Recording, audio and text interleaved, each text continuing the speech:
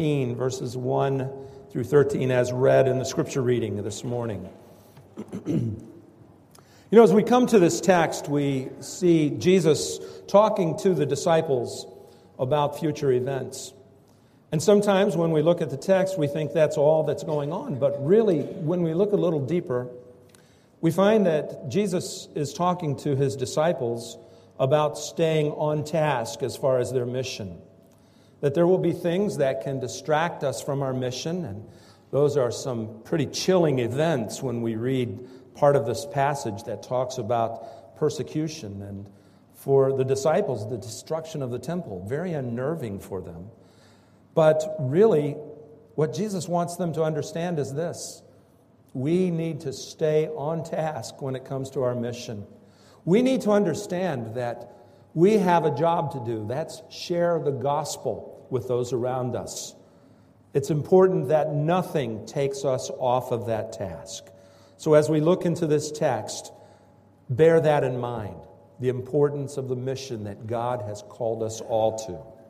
Now, when we come to the first verse of this 13th chapter, we find Jesus start to talk to the disciples about a tremendously important icon for them, the temple that Herod had built.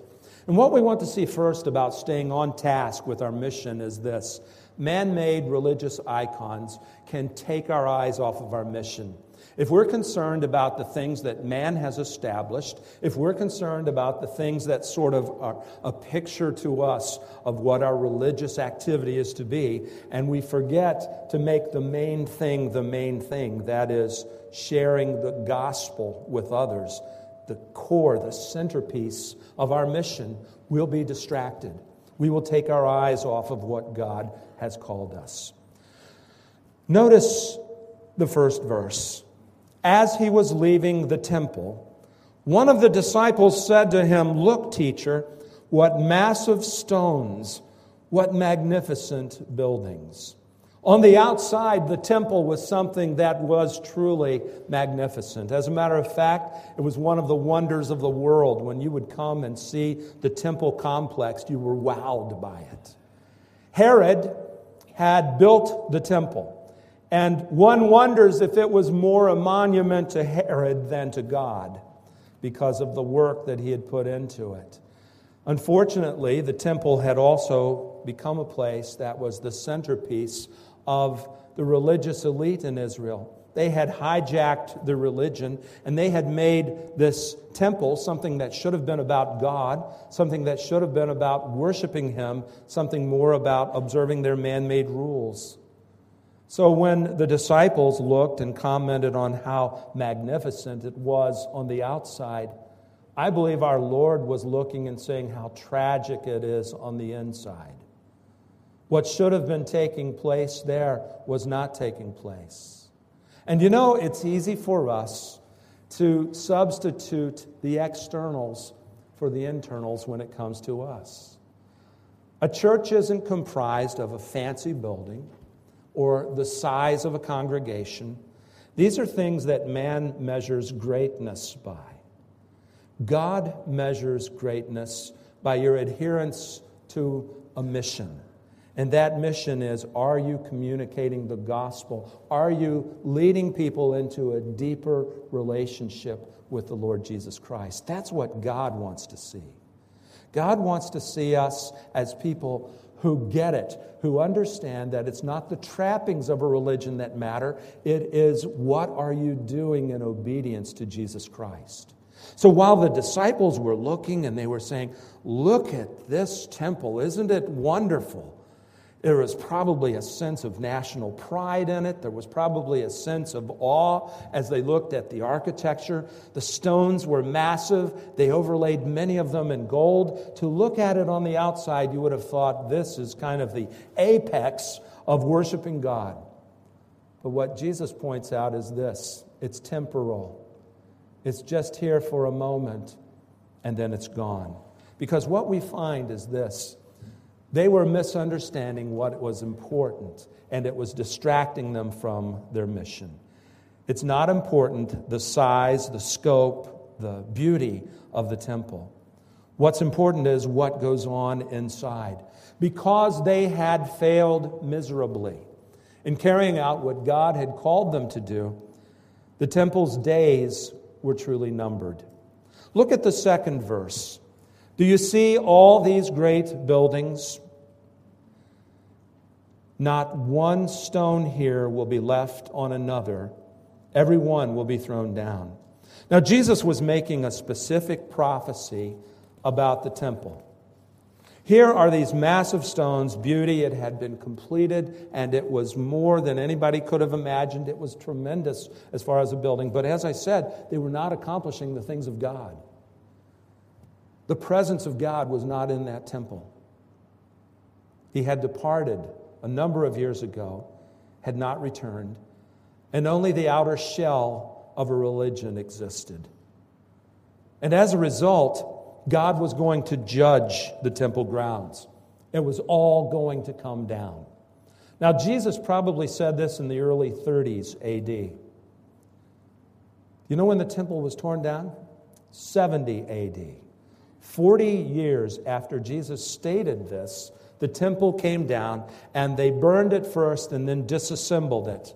The Romans came through, and that beautiful temple building that we saw moments ago was rubble after the Romans went through. Jesus' words were fulfilled literally. Not one stone would be left upon another. And you know, when we look at prophecy, and this was short-term prophecy, 40 years previous to what took place, prophecy is fulfilled literally. And we need to understand that. When we read prophecy, they use figurative language, but the figurative language always presents a literal happening that will take place in the future.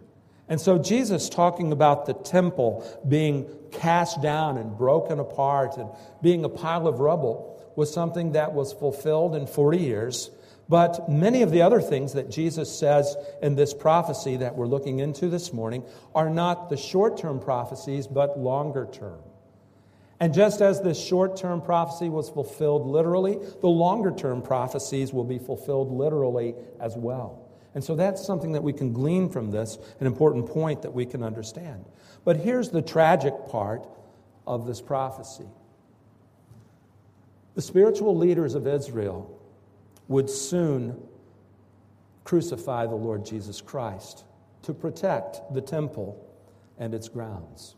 The spiritual leaders of Israel would persecute the early church, flogging them, intimidating them, crucifying them. Again, to protect something that was destined for destruction. Systems don't last. But the true spiritual nature of the church always does. And that's an important lesson for us. Sometimes we will see in our lifetime a church come and a church go. Sometimes we will see ministries last for a season and then be gone. We need to understand that things may come, things may go, but you know what lasts? The things of God. The things that stay focused on God. The things that stay connected to who He is, that seek to serve Him, that seek to continue His mission. We can get confused by some of the ministries and the things that really pop for us when we look at them and understand what we need to do is focus on the things of God, on God Himself. Our service and mission shouldn't be about serving a temporary entity. It's about serving the eternal, the things of God. And we need to stay focused and not get off track when it comes to the mission that God has given this church and the mission that God has given us as a people. That's what we're to be encouraged to do. And that, I believe, is why Mark puts this in this passage, for us to grasp these truths. God determines what lasts, not man. So we need to serve God first and foremost above all things. But then, as the text continues, we come to the third verse. And this was so upsetting for the disciples that Jesus was telling them that no stone would last on another. So they traversed from Jerusalem to the Mount of Olives, and the Mount of Olives is about 100 feet higher than Jerusalem. And so they're sitting on the Mount of Olives opposite the temple, and Peter, James, and John, and Andrew ask him privately, "Tell us, when will these things happen, and what will be the sign that they are to be fulfilled?" Now, for these disciples, the end of the temple seemed like the end of the world. This had been such a central part of Jerusalem. It was inconceivable that the temple could be taken away. And so they were wondering, if this is going, does that mean that the end is coming? Now, from our perspective, we can look back on the disciples, can't we? And we can see that they had much more work to do. They had to plant the early church. They had to spread the gospel through the then known world. That was their calling. That was their mission. That's what God had called them to do. But they were getting bogged down in the idea that, hey, the temple is about to be taken away. And so they were more focused on that than their mission.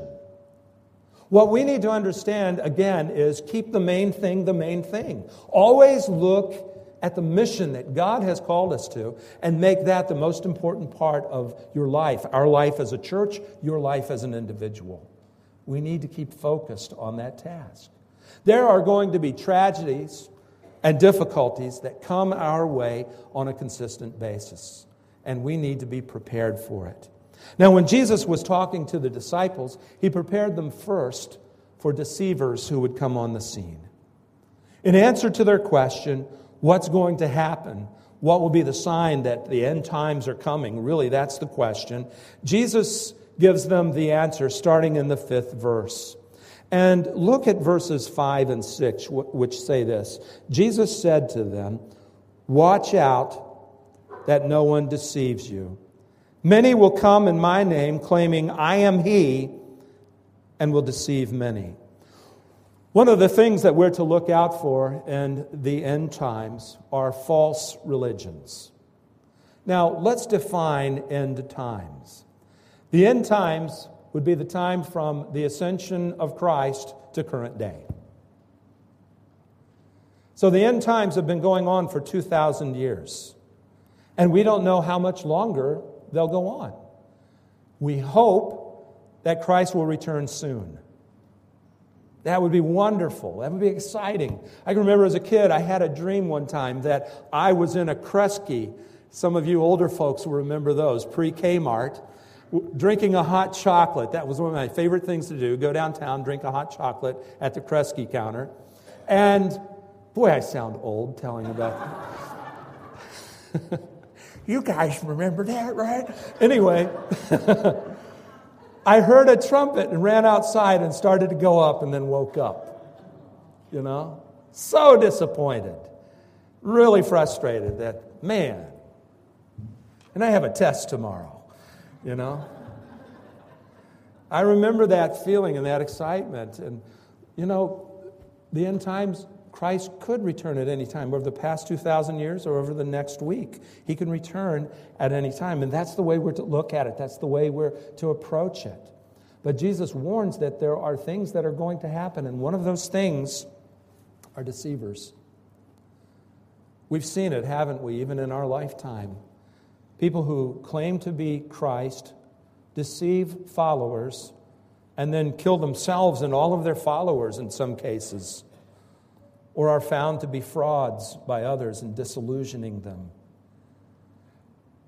Many deceivers seek to destroy our mission by drawing people into their own. And Jesus is giving a warning concerning that. And look at the claims that they make in verse 6. They will claim, "I am he." Now, the word "I am he" in our Greek Bible is the counterpart to a Hebrew name, Yahweh, Jehovah. Many will come and claim to be God or sent by God.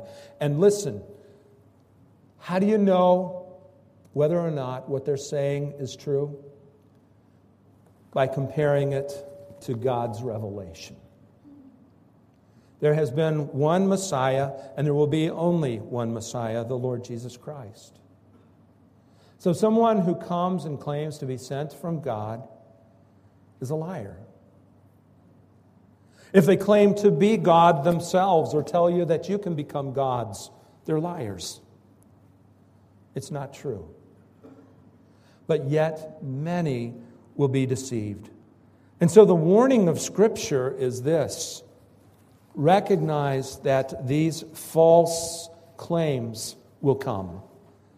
And they'll come frequently. And we'll see more and more. And our responsibility as followers of Jesus Christ, to be vigilant. The passage starts out in the 5th verse, watch out that no one deceives you. The responsibility for us remaining true to the Word of God rests with us, ourselves. We need to look at things through the lens of the Word of God, not look at the Word of God through the lens of things that people tell us. And there's a trend in Christianity to where we've gotten it backwards. Many are looking at culture and society and the things around us and using it as a lens to interpret Scripture. Scripture should be our lens to interpret everything. And deceivers take advantage of that. They will come on the scene. They will tell people, I am God. I am sent from God. Follow me. And people are going to be deceived. John wrote about this when he said this: Dear children, this is the last hour. And as you have heard that the Antichrist is coming, even now many Antichrists have come. This is how we know that it's the last hour. Now, what is an Antichrist? One who stands against Christ. Even in the first century, even during John's time, there were deceivers. And it has happened throughout the history of the church. There have been many deceivers who have come and who have gone. We need to be watchful, making sure that we stay true to God's Word. Paul warned the elders at Ephesus with the following words: I know that after I leave, savage wolves will come in among you and will not spare the flock. Even from your own number, men will arise and distort the truth in order to draw away disciples after them. Even within the ranks of the pastors and church leaders, there would be those who would rise up to lead people astray. Our responsibility, stay true to God's Word. Make sure that what we hear matches up with what God has said. And if not, we fall prey to these false teachers. Something else we see: multiple wars and disasters can distract us from our mission.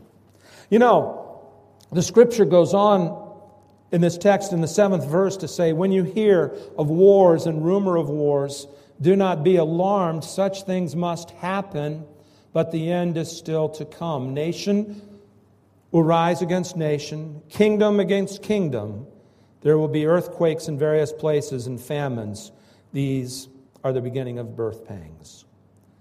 You know, during my short life compared to history, I have seen a lot of wars, heard a lot of rumors of wars. When I was a child, I can remember bomb shelters. So when they dropped the big one, you could crawl into the bomb shelter. You had your canned vegetables and fruits all stacked on the shelf. I can remember in school where we would crawl under our desks and put our hands over our heads and curl up into a ball like that was going to help us when a nuclear bomb dropped. There was fear that many of these things would take place. Growing up during the Cold War, constant fear that Russia would come over and drop the big one on us. Today, there are massive fears, terrorism. There are terrible things that happen around the world as far as wars and rumors of wars. And you know, we can get so bogged down in this because through my life experience, I've also seen this. Many people, when one of these tragedies come, especially localized, they say, well, the end is here. Because our nation is under attack, because I'm experiencing the pain and the fear of these terrible things coming on me, it's got to be the end of the world. And as a result, some people take advantage of this. When I was a teenager, there was a man who came and spoke at a prophecy rally. Evangelical, Bible-centered churches all came to the rally, and this person actually set a date for Christ's return. People started quitting jobs. Many of them ran up credit cards, figuring that they'd be taken out so that they didn't have to pay off the credit card. It was amazing to see what took place because this person had associated many of the disasters that were taking place at that time with signs and prophecy for the return of Christ, and as a result set a date. Jesus is warning against that in this text. And we need to be careful of that. We're to look for Christ's return at any time. But be careful about the things that you take and say, this is definitely the mark for the end, so here, carve it in granite, this is when Christ is returning. Don't believe people when they say it, and don't perpetuate it yourselves. Jesus is warning us that there will be these things that will take place. And then the earthquakes and natural disasters. My goodness. Look at the terrible things that have been happening around the world. Again, when you experience one of those things and you're in the middle of it, it does seem like the end of the world. And it's awfully easy to say, this is the end of the world. But Jesus is saying, be careful. Don't identify these things as the end of the world. Why? Because if I'm constantly looking at the end of the world, I'm going to check out as far as what I'm to do in sharing the gospel. So we need to be careful of that. Look to the return of Christ. Live as though Christ could come at any moment, but plan as though Christ isn't going to return in your lifetime. That's our responsibility.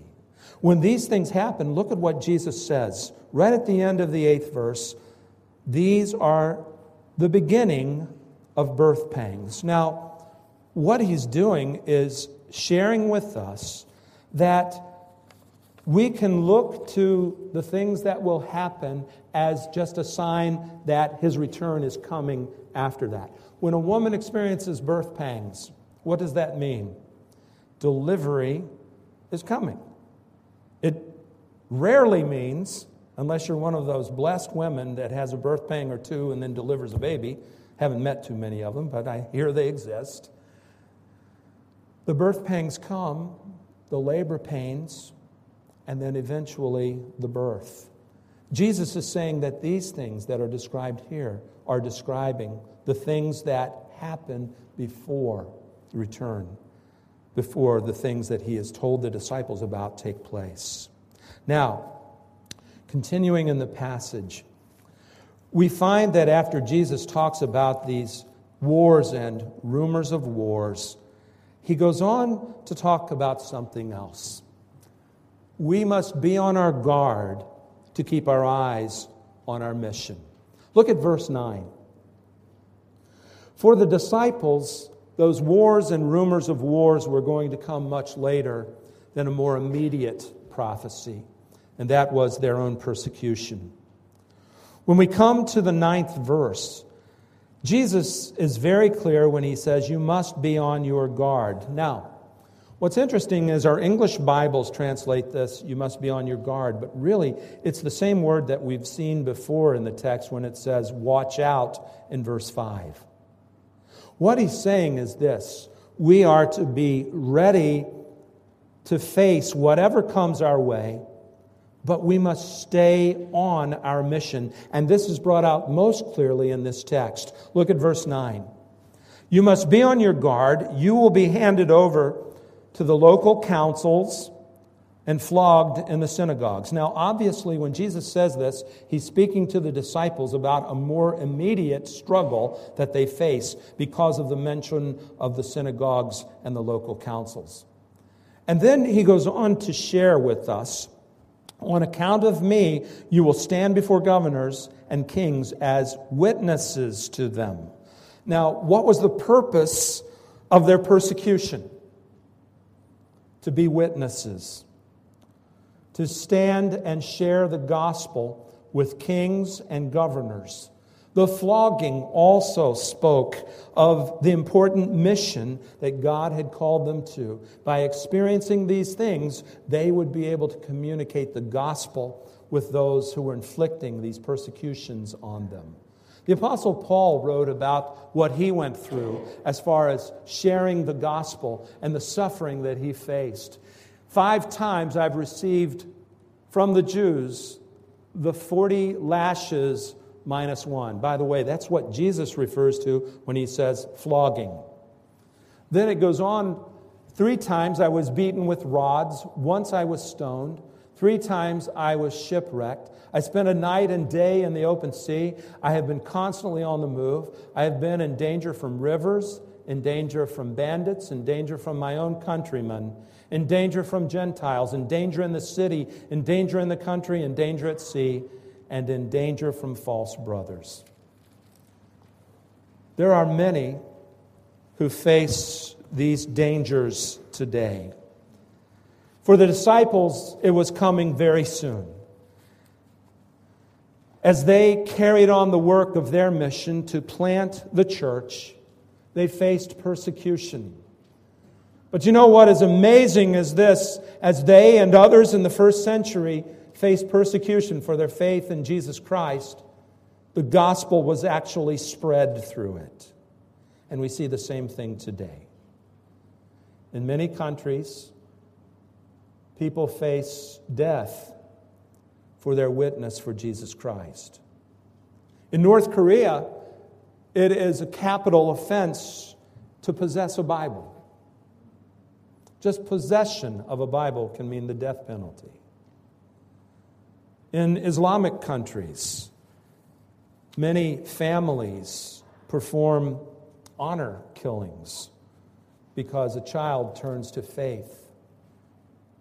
There are many, many, many who stand and face persecution in the first century and even today. But here's the amazing thing: God uses their testimony. It's not a life that's thrown away. It is a life that is a witness to many. As Jesus says, they will be witnesses for him. He goes on to say in the 10th verse, and the gospel must be preached to all nations. So whenever you are arrested and brought to trial, do not worry about it beforehand, what you say. Just say whatever you are given at the time, for it is not you speaking, but the Holy Spirit. So what God is encouraging them and us with is this: for the persecution that any face because of Christ, there's a witness that takes place. Justin Martyr said this: though beheaded and crucified, thrown to wild beasts and chains and fire and all other kinds of torture, we do not give up our confession, but the more such things happen, the more do others in large numbers become faithful. 100 A.D., he said that. And that's what we need to recognize. Satan can try and crush the church through heavy persecution, but it's to no avail. The witness goes on. And that's because our focus needs to be on our mission, not on the persecution that is faced. Look at verse 12. Verse 12 says, brother will betray brother to death, and father his children, and children will rebel against their parents and have them put to death. What a description of what goes on around the world even now. There are families where families see to their family members being put to death if they make a statement of faith and follow Christ. And yet, the mission of God, the work of God continues. As people remain faithful under such conditions, the gospel goes forth, people hear the truth, and they respond. Now, for us sitting in a comfortable sanctuary without fear of somebody breaking through those doors and telling us that we must recant our faith, it's easy for us to look at persecution and just say, oh my, isn't that terrible? But understand this, for us, that could dramatically change in a heartbeat. When you look at the climate of our country, and you look at its continued march towards secularism, we've seen many of our rights and freedoms religiously eroded. If I had told my grandfather the things that are going on today, he would not have believed it. So the potential for persecution isn't just something that's far off in some distant country or in some distant time. The potential for persecution exists for us. There will probably come a time where we will be instructed what we can say from a pulpit and what we can't say from a pulpit. There will probably come a time when we can assemble and when we cannot assemble. All of these things are just a couple of laws away. So we need to be prepared. How will we handle it? How will we speak to these things? Verse 11, I think, has the answer. The ministry of the Holy Spirit will keep us on mission. I've often had people come to me and say, Pastor, I'm not sure if when persecution hits, I can be faithful and I can stand. Listen, God gives you what you need in the moment. Jesus is promising His disciples, when you're arrested and brought to trial, don't worry beforehand what you say. Just say whatever is given to you at that time, for it is not you speaking, but the Holy Spirit. It is the Holy Spirit who speaks through us. He will empower us to know what to say, when to say it. He will give us the ability to respond, and He does around the world. As I was looking through some quotes of people who were facing persecution, their quotes had to be of God because they were so powerful. Eusebius, in around the 200s to early 300s A.D., was told that he was going to have all of his property taken away, and that he could face death if he didn't recant his faith. And he said this, he needs not fear confiscation who has nothing to lose, nor banishment to whom heaven is his country, nor torments when his body can be destroyed at one blow, nor death, which is the only way to set him at liberty from sin and sorrow. That sounds like a statement encouraged by the Spirit of God. And you know, should we face these things, we have the same Spirit of God.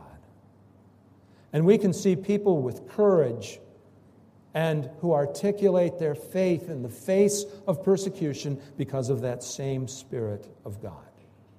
So when these bad things come, should they come in our lifetime, we're not alone. And for those who face it today, not alone. They have a great mission that they're serving, but they have the ministry of the Holy Spirit who speaks to them, encourages them, undergirds them in the face of such difficulty. One final thought. We need to make sure to stand firm in our mission. Verse 13 warns us, all men will hate you because of me. You know, the idea that everyone's going to look at our Christian faith and say, oh, wow, they are such wonderful people. I want to be just like them. It happens, but it's the exception and not the rule. Live your Christian faith consistently. Share the gospel consistently. But understand, more often than not, you'll face rejection. Why? Because people hated Christ.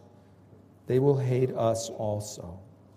But then Jesus says this, but he who stands firm to the end will be saved. We need to hang in there. We need to stand firm in the face of persecution. Now, there are some that take the last part of this verse and say, but he who stands firm to the end will be saved. And they make standing firm almost a work. That you earn your salvation by standing firm. Listen, standing firm doesn't result in salvation. It is the result of salvation. And there's a big difference. If you are truly saved, God will give you what you need to stand firm. If you are not, there's no resource there. There's no strength. Now, what about those in church history who were persecuted and recanted their faith? Some of them under such pressure by the pain that they experienced or watching family members who were tortured, and they recanted their faith. And then many of them came and sought repentance and restoration in the church. What of them? I believe that coming to the place to where we succumb to persecution is a sin like any other sin. And when we repent and then stand firm after our failures, we are saved. The result of our salvation, not the cause of it. We stand firm. Some of you have been in situations to where you've come close to recanting your faith, or at least refuse to speak up for it because you feel peer group pressure, or you feel the embarrassment of those around you who don't share your faith, so you clam up and you withdraw. Does that mean that you're not standing firm to the end?